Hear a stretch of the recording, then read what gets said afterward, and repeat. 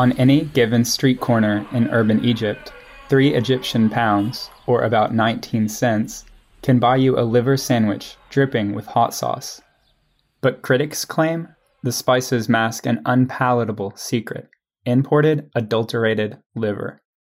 Local butchers complain that interruptions in the cold chain, processing delays, and a lack of quality control for imported livers lead to health and food safety risks. This past January, the Ministry of Supply and Internal Trade seized 2 tons of spoiled imported liver in Alexandria.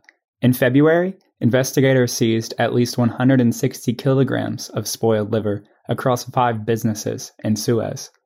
Yusuf al-Busumi, head of Egypt's Butchers Syndicate, says vendors sometimes falsely advertise their sandwiches as made from domestic liver. The imported liver sold on the streets is not safe.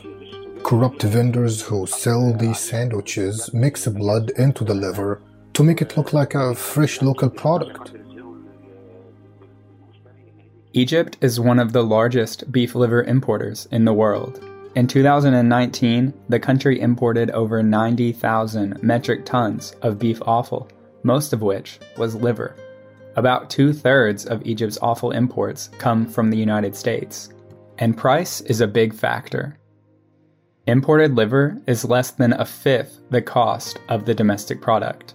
Still, Egypt is beefing up its domestic meat production. In January, the Ministry of Agriculture announced it had exceeded its 2020 target for meat self-sufficiency. Mr. President, we implemented a plan at the beginning of 2020 with a target of producing 52% of consumed meat domestically. However, due to nationwide projects to increase meat production, the self-sufficiency rate reached 57%.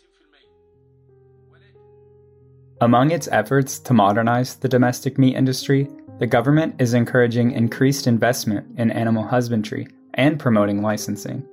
The number of licensed livestock businesses rose from 145 in 2017 to nearly 65,000 in 2020. Partly, this helps the Egyptian Butchers Syndicate, but the government portrays it as part of an effort to ensure meat quality. The health risks associated with spoiled imported meat mean there's still no such thing as a free lunch.